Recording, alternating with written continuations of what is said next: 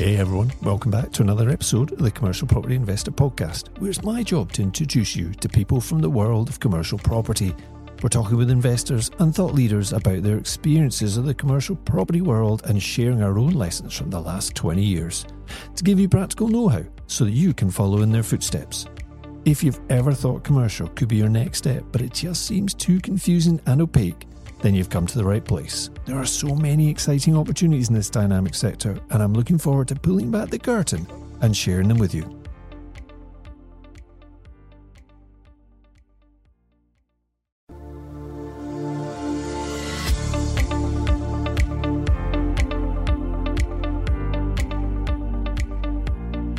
Welcome to the Commercial Property Investor Podcast, the show dedicated to the private investor, and I'm your host, Jerry Alexander. We want to show you how to cross the divide from residential investing over to commercial property investing. Through interviews, tips and lessons learned, we share experiences of investing and give you the inspiration, knowledge and confidence to enjoy this great cash flowing strategy. So let's get started.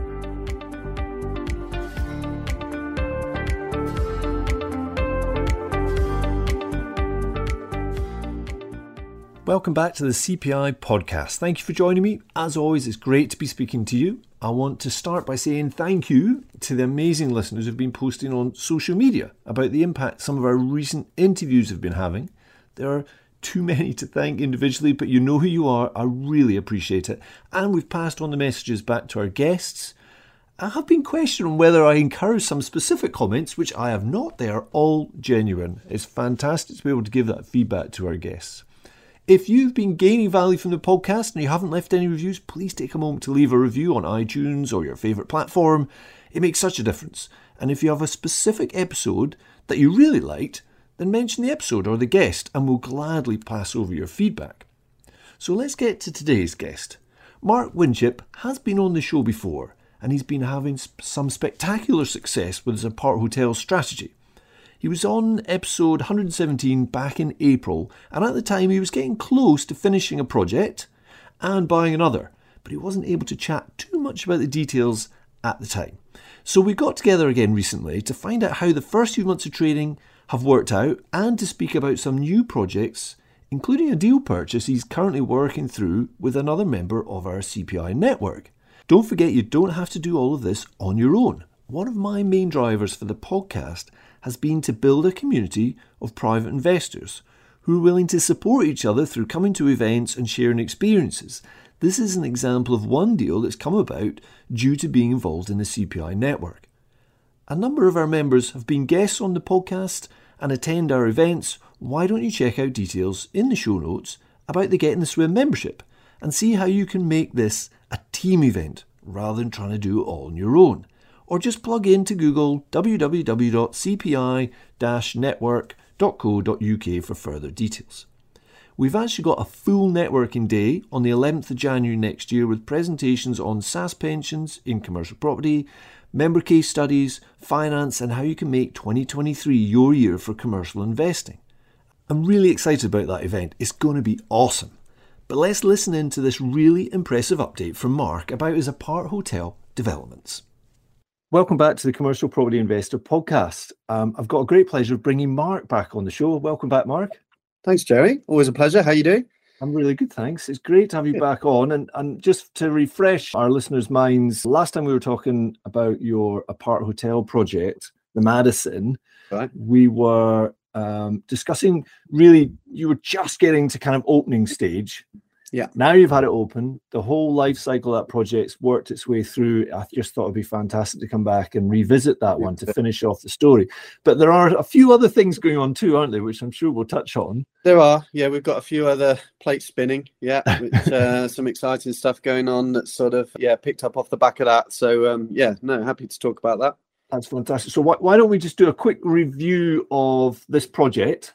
Yeah. And then let's talk about how bookings are going and also about the refinance, which is the kind of the end game, isn't it? So let's just remind people of the project itself, Mark, and how it came about. Yeah. So we're going back to August 2021, where by that point we'd established a decent sized portfolio of primarily serviced apartments, but multi-unit blocks as well. And we had a very successful holiday let operating down on the south coast. And we'd been thinking for a while that a scaled up version of that strategy, so a hotel or an apart hotel project would be on our roadmap. And in August of 2021, we sourced a 9-bedroom guest house with quite extensive owners accommodation, which is a key piece in the puzzle. And we spent the next 10, 11 months converting that into a 17-unit apart hotel. And I think when we caught up last, I think it would have been around April time, wouldn't it? So I'm just checking. There's episode 117 for those that want to nip back and have a listen to that. So we were probably at the stage of sort of just finishing off, snagging, furnishing, staging, that kind of stage around then. We actually launched, as in open to guests, on the 1st of August. So we're still very early days, but it's been a really as you say, it's been really interesting to see the full cycle of that project go through. You know, because obviously it was new territory for us. It was our biggest project to date, and you know, we've got a great power team that we work closely with who were able to guide us on how things like the refinance were likely to be considered by the lenders. But until you've gone through that process and you've got, you know, you've actually got evidence of that money in the bank, if you like, then it's all still a little bit of a hypothetical exercise. Sure, yeah. We'll come on to that in a minute. Let's just talk quickly about bookings. So you opened... when did you say, was it August, did you say? Sorry. 1st of August. It was a bit staggered through August. We had a couple of units that we didn't launch till halfway through the month. So I get our first full month of bookings, I guess, was September. Yeah. Okay. So we missed the summer bit, but let's just talk quickly about who is your target market?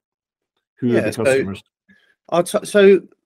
So the apart hotel is based in Southampton, and the target market and the target need, the market need that we identified was around.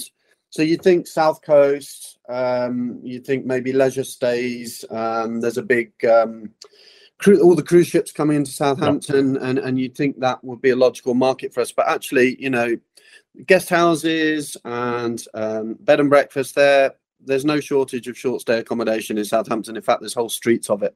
So it wasn't a case of identifying somewhere where, you know, we were pioneering, as it were, but the niche that we were looking to occupy was in terms of standard and quality, and also introducing amenities that would make us attractive to longer stays. Yeah. So we were looking very much at working stays, business stays linked to the airport, which recently has had permission to extend the runway to allow long haul flights. Southampton in general was one of Rishi Sunak's free ports, so you know there's quite a bit of commercial investment going on in the area. We're close to 2 hospitals, a university, and it's actually a market that we're relatively familiar with in that sense. So our serviced apartment portfolio in the Midlands, near East Midlands Airport, sort of taps into a very similar demographic. But being clear on that was key, because obviously that influences decisions you make pretty much from day one, in terms of the design, the layout, what sort of amenities you're introducing, making sure you've got cooking facilities in all of the units, you've got access to washing facilities, etc. These are all the things that are going to position you in the market for longer stays. So how has that transpired? Has it all been hen bookings? No, how's that transpired in terms of the customer now that have been coming in? What's your kind of average length of stay, albeit over a short period of time that it's been open?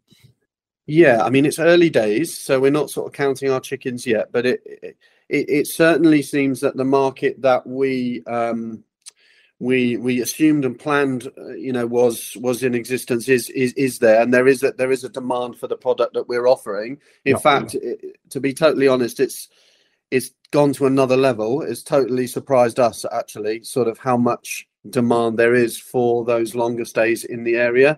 So I don't have the exact data on length of stay, but just going anecdotally on the last few months, I would say our average length of stay, bearing in mind our minimum night stay is 2, is probably 4 or 5 weeks.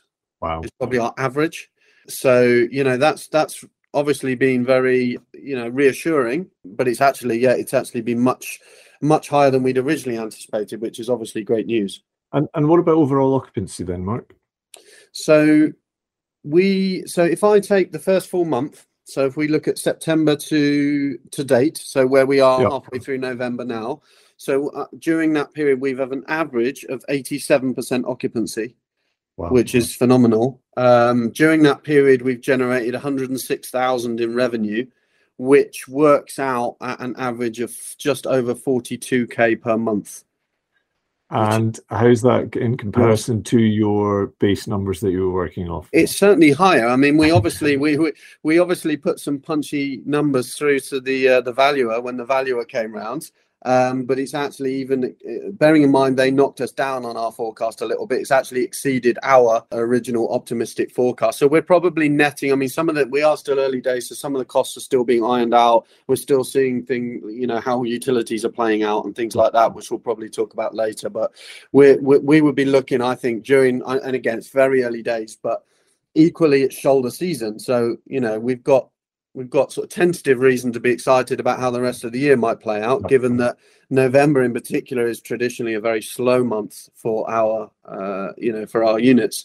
So we're probably looking at, well, we have averaged 25 to 27k net per month so far since we launched, which is phenomenal, really. Fantastic. And more importantly, it just sort of affirms the kind of decisions you've made, and it's reassuring to see that we market does exist. I mean, we've got it's not quite where we want it to be, not necessarily financially, but by obviously we start off and we have promotional rates, and we're not quite at the full rate that we want to be charging, and that landed us temporarily in a bit of a student market, funnily enough. So we had some mature students who didn't want to be in the melee of the sort of university campus area, foreign mature students who were just looking for studios for a few weeks. So I think that has slightly sort of skewed the length of stay to a certain extent. Having said that, now that we are sort of, step by step kind of probably pricing them out of the market a little bit, we still seem to be getting these longer stays coming in, and we've got some really good corporate contracts through press interest that was generated when we launched and things like that. So yeah. Let me ask you a question. Have you heard of SAS Pensions? They're a fantastic tool for business owners to wrap a commercial property up in a tax-free bubble. SAS can work particularly well with the CMO strategy to generate money both inside and outside of your pension. It goes without saying, I'm not a SAS expert, but let me introduce you to someone that is. Bryn Walker has been advising on SAS pensions for many years and has been a long-term supporter of the CPI network. SAS and commercial property work incredibly well together, but there are many nuances, and Bryn will make sure you don't stray from the right path. Look in the show notes for the partner link and book up a SAS discovery call with Bryn. Lots of reasons to be optimistic, which is good. Fantastic. Looking forward, how far do your bookings go forward before they drop off? Yeah, what's the sort of advance? I think from experience, it always takes a while to entrench yourself in an area and to to really sort of embed yourself. So we are still quite dependent on the OTAs for bookings at the moment. So a lot have come through Airbnb and in an increasing amount through Booking.com. But already we're starting to see our team are doing a fantastic job in converting those bookings into more direct bookings and repeat bookings, and we're starting to get evidence of word of mouth spreading, that sort of thing. So that's where our booking window will start to increase. But at the moment, we're covering costs in December, but we've not got a great deal, sort of into the new year as yet. Okay, right. So excellent numbers. Let's talk about the crunch point, which is right. How do we sort out our finance? And maybe we should just quickly touch on that, Mark, shall we? Yeah. Private finance is very much part of what you do. On this project, how many people were involved in private finance? We had, I think last count was 24 private investors in this project. Yeah. Because for context, and this is what sort of blows my mind really when you look at the numbers on paper and how they all interact with each other.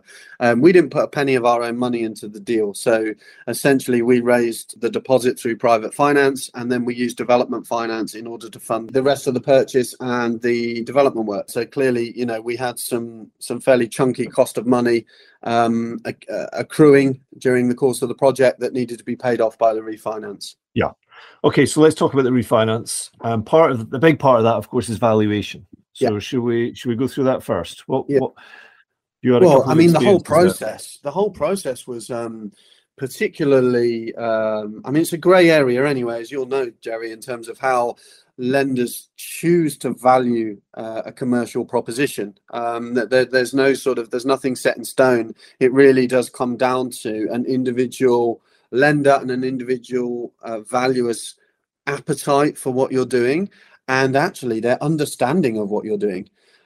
So we found that we had to work surprisingly hard, given that we were using a valuer that is well versed in kind of business valuations. We had to work very hard to help them understand our model, in particular how it differed from a traditional guest house hotel offering, because obviously what we've been able to do by converting all of that extensive owners accommodation and ancillary space into more income generating space is we strip out most of the cost centers of, you know, that would traditionally be involved in staffing the facility, etc.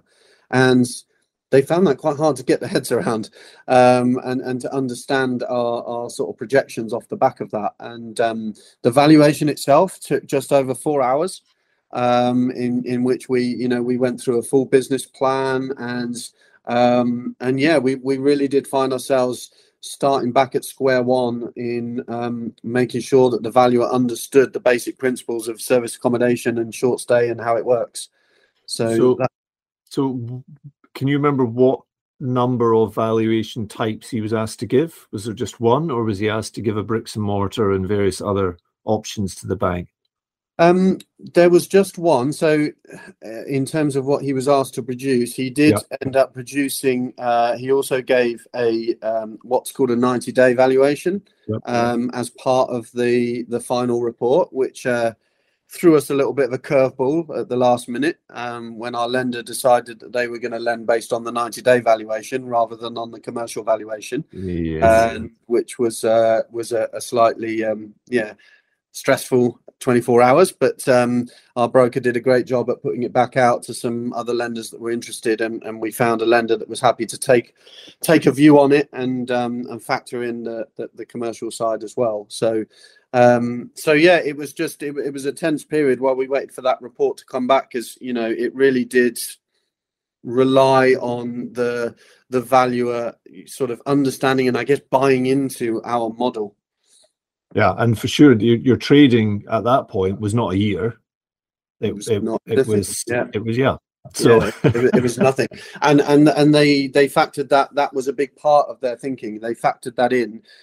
What we were leveraging off the back of was the fact that our operating company has a trading history and has a track record within the industry and within a very similar market sector. So we were pushing that side of things very hard. Now, obviously, they would and did factor that in, but also they're not just going to take your word for it just because you say, well, I'm going to earn this from this property. They don't have any hard evidence that market exists or that you're going to be able to deliver on what you've promised. So they did factor that in when it came to multipliers that they would use, of our income, for example. Okay, so they gave you that curveball. No, we're going to work off the 90-day, the fire sale value. What you then did, or your broker did, was went out and found somebody else to finance it, which sounds simple, but I'm sure that took a little bit of time. And how long did the process take once that new outfit was brought into the equation? It actually happened relatively quickly, but that's because we actually ended up getting terms from a lender who has funded a number of our projects up to this point. So we were sort of up and running with those guys in terms of them understanding our model, and they could see the track record that we'd already established across the other units. And they were They were already across the line in terms of, at least in spirit, of wanting to get involved in the project. So we'd crossed that bridge, and then it just came down to the just pulling together all of the underwriting and everything else, which is always an interesting process, particularly if you've had angel finance involved at any step in the process, with the sort of anti-money laundering checks that the lenders and the lender solicitors are required to do. So that took some ironing out, but relatively speaking, we turned that around pretty quickly, which was good. Yeah, that's getting a bit more onerous as well, isn't it? It's becoming more of a hot topic. Just a quick question though. So this is a finance company you've worked with before. Why were they not in the picture before? Was their offer not? Yeah, their offer was competitive. So they were in the picture, funnily enough, for the purchase initially, but their rate and their offer just wasn't competitive at the time. And although again the interest rate was ever so slightly, well, actually their interest rate was slightly higher than the initial interest rate we were quoted by our original lender, but the original lender not only said they were now going to work off the 90-day valuation, but they also bumped up their interest rate by 1%. So suddenly that just took them out of the running, really. Everything changed. Yeah. Okay. Mm-hmm. All right. And in terms of the valuation, how did it sit with where you expected it to be, where you needed it to be? So we got a pre-works valuation. So the development finance organization that funded the purchase and then the works, obviously they do a post-works valuation themselves, just to forecast ahead to make sure that they're satisfied that you're going to be able to repay the loan at the end of the process. And they actually valued it at 1.65 million. Yep. Now, as we were going through the project, actually we had to spec up the facility quite a lot as we went through, responding to things like fire regulations, sound insulation, etc. So we ended up with a much higher spec property than we'd perhaps originally proposed. And so we ended up, so the valuation came in at 2.1 million, which we were delighted with. It was fascinating to see how they'd come about that figure. Essentially, they'd taken our business plan. They'd worked out what they call the fair maintainable operating profit, which is effectively EBITDA in a sense, because the company only owns and operates that property anyway. And then they'd applied a multiplier to that. So they'd looked at the average multiplier, commercial multiplier that was used in the area for hotels and guest houses. Interestingly, they then deducted 1.1 off of that to reflect the fact that there were no accounts. Yeah.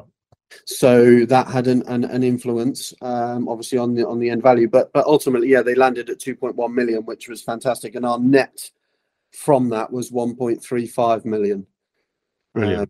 Which was great. That's exactly where we needed to be. We were really keen to net 1.3. That means obviously we can clear the entirety of the development finance, and we were able to pay off the vast majority of the angel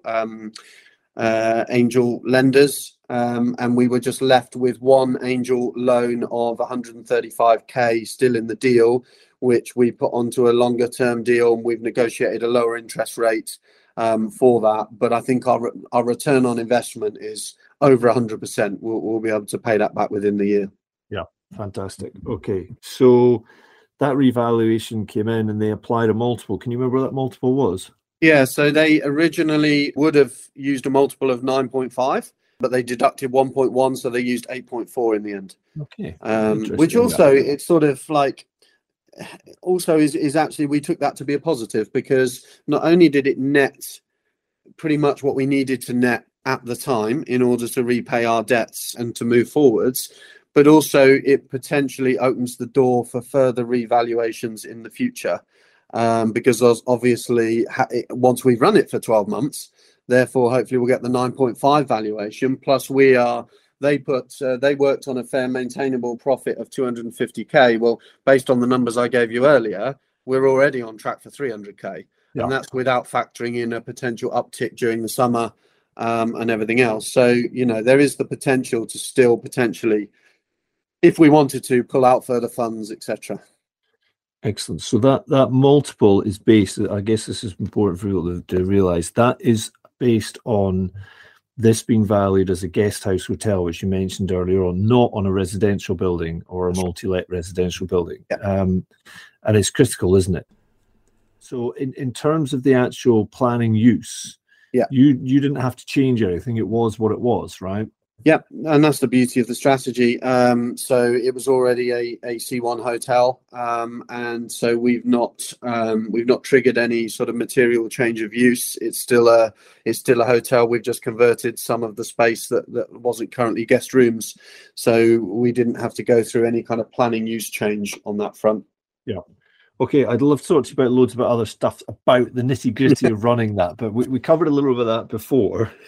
Yeah. And I really just want to just nudge forward a little bit now, Mark. And you at the time of that last podcast, you mentioned tantalizing at the end. There was a deal you were looking at, but you couldn't tell us anything more about it.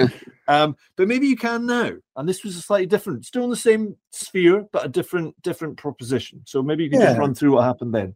Yeah, it's an interesting. It's really interesting to contrast with the Madison, actually, because it's a case of looking at a property through a slightly different lens, and applying a slightly different strategy to maximize the return. So we purchased a guest house, not so down the south coast in the New Forest, and we are going in the reverse direction. So we're actually turning this out of being a guest house, if you like, into being a large luxury holiday let for groups of people to share. So I don't know, extended families, groups of friends traveling together and wanting to meet up, that sort of thing. So yeah, it was really interesting because we'd actually looked at this property when we were looking for the Madison. So it been on the market at least a year. We know that for a fact because we were obviously looking at it when we were in the market for the Madison.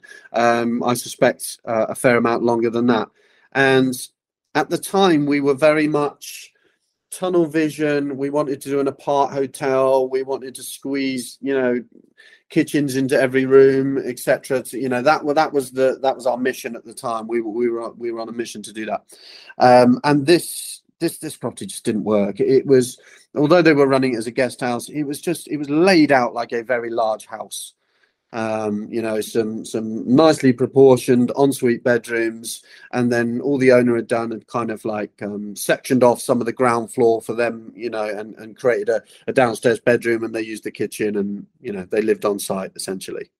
But we're off the back of the success of our holiday let, our other holiday let, which is on a smaller scale, but kind of started to tap into a similar market, like 3 or 4 couples getting together for a holiday, or extended families where they couldn't bring together everybody within their own home, using it as a way to get together as a family.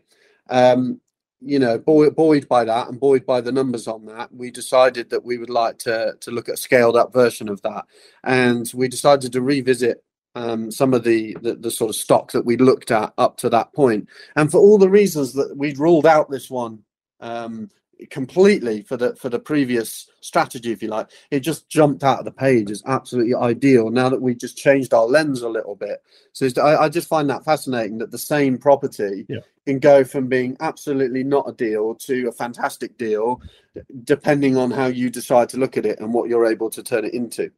So we are, I guess, 75% of the way through the refurbishment. As always, it's turned into a much bigger project than we anticipated. I do have a slight habit of being overly optimistic with the work or lack of work involved in converting these things. But this has been very much back to brick, pretty much a replumb, a rewire throughout, it's been a full-on project. But it's we're at that stage now. We've kind of crested the wave, and we're starting to put it back together again, hoping to launch around January time. But yeah, that's the market we're looking to tap into is big groups of people. This will sleep up to 14 guests. Tend to be probably shorter term, not 5 weeks. Term, very much leisure, absolutely. Very much leisure stays, week stays in anything that involves a school holiday, and then weekends. But again, the beauty of this particular variation of the serviced accommodation strategy is that it's perfectly possible to charge a nightly rate that is fantastic value to the guests when they're sharing as a large group, when they divvy up the cost amongst whatever it might be, 4 or 5 couples, etc. But add that together, that represents a fantastic nightly rate for yourself, and it means that the occupancy that we forecast to break even at is pretty low. It's going to be around sort of 35% occupancy will break even, which means that in those, the depths of winter, when you're only filling weekends because it's difficult to get people to book leisure stays midweek, during school time, you're still comfortably netting a decent amount of money. And then anything with a school holiday in it, it really sort of takes off. Makes a big difference. How have you approached planning with that one? Because it was sitting down as a guest house. Yeah. What's it sitting as now? So it's a really interesting story, because during the conveyancing process, there was an application in with the planners submitted by somebody else that was looking to purchase the property, to convert it to C3. And we had a conversation with the seller's solicitors to at least get a verbal commitment from them that if that planning application were to be successful during the period of which we were buying it, they weren't going to pull the rug out from under us, because that could potentially mean that in that particular area of the New Forest, residential property is actually a lot higher value than a guest house or a bed and breakfast. C3 planning use could immediately have added 100k to the value straight off the bat. And I think this is where it's really important to understand the seller's situation and the journey that they've been through, in terms of trying to sell the property. And, we were able to evidence the fact that, some of the obstacles that had been in place for previous buyers didn't apply to our model. And therefore, this was possibly their first serious proposition of actually getting this sold so that they could move on. And so they were happy to give us the commitment that if that planning application was successful, that they would continue. And they were true to their word, and they did. And it was. And so that was a sort of a nice side benefit that kind of, I think we probably added about 100k to the value before we even picked up the keys, which is always good. But it's fascinating. So, as you know, Jerry, planning there's no hard and fast rules. And we had the opposite challenge in a way in the New Forest being a designated national park than we have elsewhere. So usually if we're trying to turn what in England is C3, I don't know what the planning use is for residential in Scotland, it's got a number on it, isn't it, I think, to turn a residential property into a commercial property like serviced accommodation quite often meets some resistance from a planning perspective, because they don't want to see housing stock lost to holiday lets or serviced accommodation or whatever it might be. In this case, we had the opposite challenge. Well, we didn't, I guess. The people putting in that application did, in the sense that it's a lot harder to basically the national park recognizes the fact that it is dependent on tourism. And what they've seen over the last few years is a number of these medium-sized guest houses and bed and breakfasts, which are being run out of, large period homes, if you like, are being converted into residential dwellings and in particular second homes. So they're not being used really, which is a bit of a bugbear, because they're not adding any value to the industry, to the tourism, etc. So it's actually quite difficult to turn things out of commercial planning use in hospitality within the national park. So the fact that we got that planning designation, but also we continue to operate in a way that does bring tourism to the area. We've already, even before we've launched, we've managed to strike up some great relationships with some local businesses. There's a pub across the road who are going to do a deal for our guests on breakfast. We've spoken to some of the local restaurants about them being part of almost like a loyalty scheme for our guests, etc. So we're really enjoying that side of actually embedding what we're doing into the community as well. That's great. So basically, it's still under the umbrella of serviced apartments, serviced accommodation, but actually a completely different strategy within that. It's essentially furnished holiday let, in a sense. That if you're looking at it from a lending point of view, that's how the lenders would view it. It's a furnished holiday let. in effect. Yeah. So again, C3, so residential planning use is is currently appropriate for if you're going to rent out a property as a holiday let as a whole property. Yes. Obviously, if you're going to start to rent by the room, then that's when it starts to cross over into guest house and hotel territory. Yeah, and that's where I don't know what your viewpoint is, but certainly in Scotland, the legislation changes that are going on up here and licensing and everything else is really around that strategy of taking a residential home. But if you're taking a guest house that already has planning permission for that use, it's a slightly different proposition, isn't it? Yeah. So the scale, it's interesting. The scale that you've gone to with the Madison takes you into that commercial world, whereas the luxury holiday let is slightly different, isn't it? Yeah, and it's interesting you mentioned about the sort of the regulation that is coming into the industry.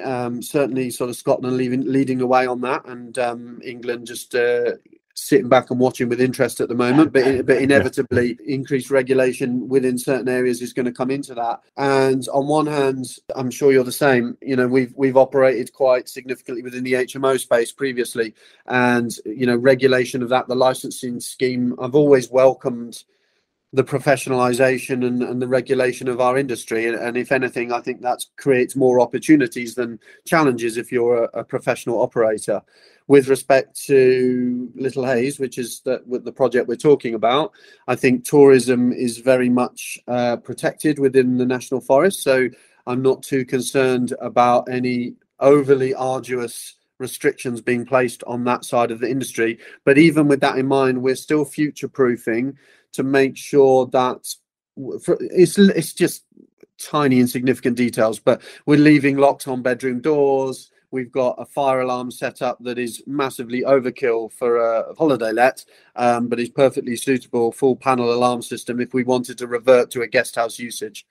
So we have sort of kept in place some safeguards that if for any reason we needed to revert back to a previous planning use, then we'd be able to do that. Yeah. Okay. That's great. Thank you, Mark.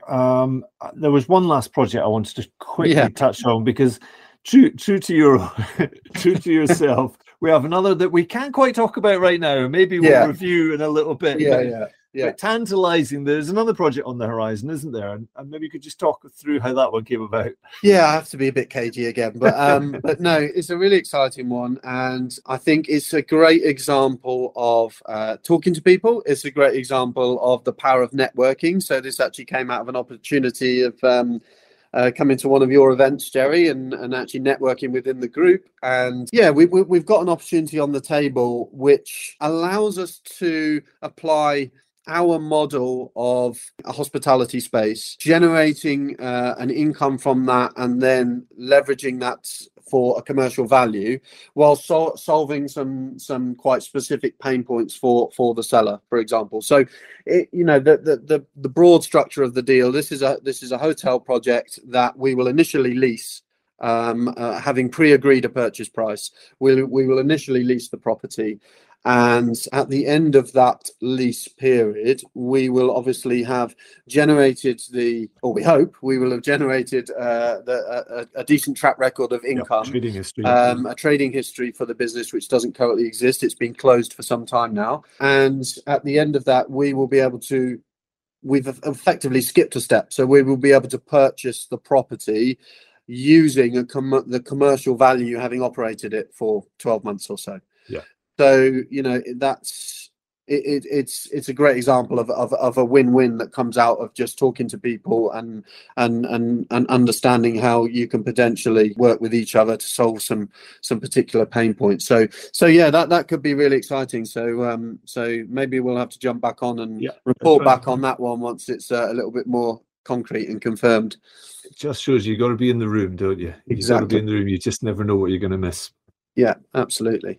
Excellent. Okay, just a couple of things to finish off, because looking further forward, the market right now is obviously becoming increasingly difficult to predict. The government are certainly difficult to predict, other than they are completely unpredictable. Yeah. The one that could affect both of us with our strategies is utilities. and the increases in costs, and I'm sure you've, like us, you've got commercial rates there that are booked in for a certain period of time, but at some point those will come to an end, just as fixed rates on interest, etc., is going to, at some point they run out. Yeah. What's your thoughts on mitigating any challenges, or what's your thoughts on the energy costs? Yeah, and we're feeling the heat. Excuse the pun. We're feeling the heat on that already to a certain extent, because we were actually coming out of a few fixed periods on some of our multi-unit blocks. So we've been in the thick of trying to, do you lock in? Do you not lock in? Is this a temporary blip where I don't want to lock at these rates if it's going to pull back and what have you? So that's been an interesting decision making process, which actually we've had to make almost property by property, really. But yeah, I mean, it's difficult. I don't, it's obviously unprecedented to a degree. I don't know if anybody has an answer to that. Obviously, it's an important topic for our strategies, because we are all bills included, and there's no way for us to be anything other than all bills included. That is a central cost to our business. I guess so there are two areas that we're really focusing on in our service accommodation and the hotels. One is our ability to be energy efficient and our ability to regulate, and you have to be careful with the word control when it comes to guests, because you're not allowed to deprive them of all control of their heating, but how we can sort of regulate the way that heat and energy is used within the property. So I'm a big fan of systems and technology, as you know. So, we've got various products and systems in different size units that allow us some degree of landlord control, I guess, of the heating in particular, and how much flexibility the guest has to just whack on the heating and open all the windows, which, as we know, does sometimes happen. So we have to look very closely at our systems there. The other thing, I guess, that sets service accommodation apart from some other strategies is our ability to be quite agile when it comes to our pricing, because although the unfortunate reality of some of this situation is that rents are going to go up across the board, that's just the unfortunate reality of that. There's a limit to how much a landlord in even some commercial stuff, but certainly within resi, is able to you can't just double the rent and price yourself out the market. Whereas obviously our prices are monitored pretty much daily. And again, we also have to make sure that we stay competitive, but it's a little bit easier for us to be agile and to start to, creep up prices if we need to. You can do those, rather than making a huge change, you can incrementally do those increases whilst keeping an eye on the competition. You're going to have to do a similar thing. Yeah. It's the same for us with the licenses. Yeah, our licenses can be up to 12 months. Yeah. But that cycle allows you to review on a regular basis. Yesterday, in fact, we just had our latest review meeting for the next ones that are coming up at the end of December, because we work on a 3-month notice period, and it just gives you that little bit of flexibility. It is. I mean, you could be the best economist in the world, but it's still really difficult to see what's happening. But the gas prices, and the wholesale gas price is certainly way off where the peak was. But of course, that.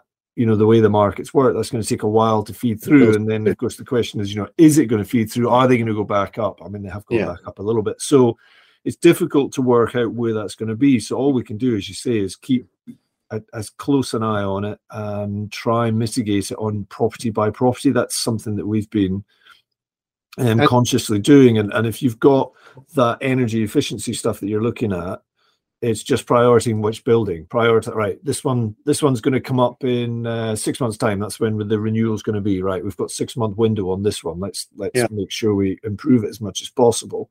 And there's a kind of that combination of, certainly for our industry, that combination of making those environmental changes so that actually you attract more customers, because ultimately the customer is going to have more demand for that. More energy efficient buildings, etc.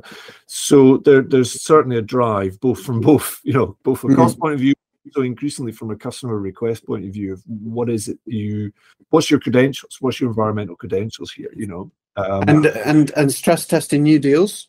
you Yeah, know, sure. and make sure you understand what's going on in the market so that you're able to stress test realistically.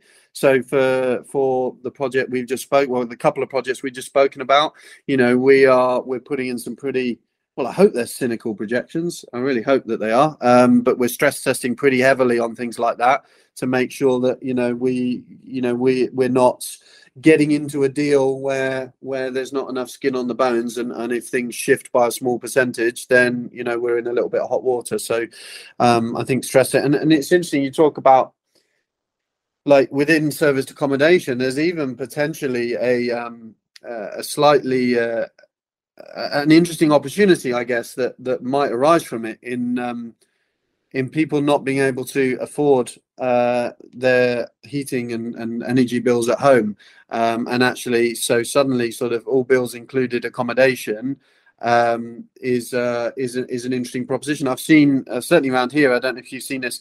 Some pubs are offering almost like a paid, like, come and use our heating. And you can have a laptop space or whatever, and they're almost like turning that as great innovative thinking, turning the fact that, yes, we're liable for those expenses, so we may as well charge them out to people indirectly by turning that into an opportunity. And I love seeing that how adaptable the business world is to things like that. Yeah, if you've got a unit, whether it's a pub, whether it's a business lounge, reception area, at the end of the day, these spaces will still be consuming the same amount of power and energy because they are open plan space. The lights need to be on, the heating needs to be on, whether it's occupied by 2 people or whether it's occupied by 20. So, yeah, you might as well lean into it. We've certainly been tweaking our marketing and trying to create more demand on our shared spaces. And interestingly, our numbers on day passes, which is somebody basically finding us on the internet, booking up to come in to use our office space for a day, those are increasing. And as you said earlier on, automation, using technology to help you do that, means it can be quite surprising. You turn up, there's 3 new people come in because they've gone online and gone through the automated process to get in there. But that is definitely one part of the strategy to combat the energy price, is to say, right, well, let's lean into it and promote the fact that you are going to have an all-inclusive bill. And of course, for us, we have to price that in, like you say. So looking forward, pricing in new buildings, you can do that. It's just where you've got legacy properties is trying to mitigate the challenges as much as possible. And being all bills included within our industry, like, you know, clearly if you book an Airbnb property, you're not expecting to get an electricity bill. It's kind of always been a given. Having said that, it's become enough of an advantage, if you like, to become a selling point. As in, you know, we've done the same with our marketing. We're really trying to stress now that people understand that, is that the best price you can do on this day? Well, yes, but don't forget, this includes all of your bills. And it's worth actually just mentioning that, because, you know, people, if they're going away for a week for work, they can turn the heating off at home, save themselves a fair chunk of money whilst paying for your accommodation. And so it becomes a selling point in itself. You know, something that was previously just assumed is now actually worthy of note, as it were. Yeah. Brilliant. Okay, right, Mark, we need to wrap up. It's been super to catch up on that project on the Madison, but also to hear about, because you never stand still, the luxury, the holiday let, and this potential other project. I keep threatening to stand still, but it never seems to happen. Yeah, that's right. Last time we spoke, you did say that. But there's one last bit I want to talk about briefly. Is just you recently got to podcast 100 in your own podcast series. So maybe you could just quickly talk to us about that. Yeah, so I host a podcast called This Property Life. It still seems amazing to me that we've hit 100 episodes. It only seems like we've been going a short while, but no, the essential premise behind the podcast is that we speak to ordinary people, for want of a better term, who are doing pretty extraordinary things in property, and it varies from people who are just starting out, and will give a lot of inspiration to people who are trying to get the first rung on the ladder, to people that have scaled and are doing some really quite impressive stuff. But we're not going for sort of having gurus on the podcast and all this side of things. Very much normal people giving their own sort of inspirational stories. And we had a chat, didn't we, before we started recording, that I don't pay attention to the stats on the podcast is an understatement. And sometimes it's a rewarding surprise, but it's a nice surprise when I'm talking to someone and say, I really listen to the podcast, because when I record that, I almost forget that anyone's actually listening, and it's just a great chance for me to speak to people and find out what they've been doing, and also we have a great panel. I know, Jerry, you've been generous with your time and come on a few times, and we talk about the latest stuff that's going on in the market as well, but yeah, it's I've loved doing it, and it seems to be pretty well received. So 100 episodes as of last week, I think. Yeah, so, it's a great breadth of topics that you cover. Yeah, but all with private investors. That's the important piece. It's all about private investors, whether they're doing residential, service accommodation, serviced offices, whatever it is. It's really a great network you've got there. So congratulations on your 100th episode. Well done. Brilliant. Okay, thanks, Mark. We'll hopefully catch up again when we hear about this project that's going on, right? We'll do another recap. So hopefully you get that across the line, and I'm hoping that'll be a nice story to tell at the end of it as well. We'll also be able to give you more of an update on the Madison having run the full calendar cycle, so we have a little bit more concrete information on that as well. Sure, brilliant. Right, thank you, Mark. Thanks for being part of the network. Thanks, Jerry. We look forward to catching up again very soon. All right, awesome. Wow, some fantastic numbers there, Mark. Thanks for sharing that. Mark makes a regular appearance in the CPI network, which is another fantastic reason to be part of this growing group of budding and experienced commercial investors. One final thing. One of our members just yesterday secured a great multi-let development opportunity with some good cash flow from day one. It was his first commercial deal, and when quizzed about how it came back, his comment was simply, "You just need to get in the swim." Catch you next time.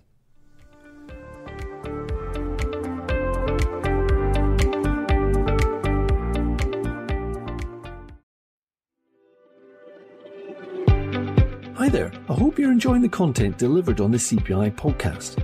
Even though it's free to listen to, it actually takes quite a bit of time and financial commitment to deliver each and every episode. Did you know that by leaving a positive written review, you will have a direct impact on the visibility of the podcast? And that's really important, because by reaching a wider audience, it helps our team to continually improve the overall content that we deliver to you week after week. For some of you, leaving a review will be second nature, but for others, it might be your first one. Open your podcast app, pick the CPI podcast and search for previous reviews. And on iTunes in particular, click to look at all of the reviews, and then you'll see an option to leave a written review. Go on, it'll only take 2 minutes and it'll really make our day. And we genuinely read every single one of them.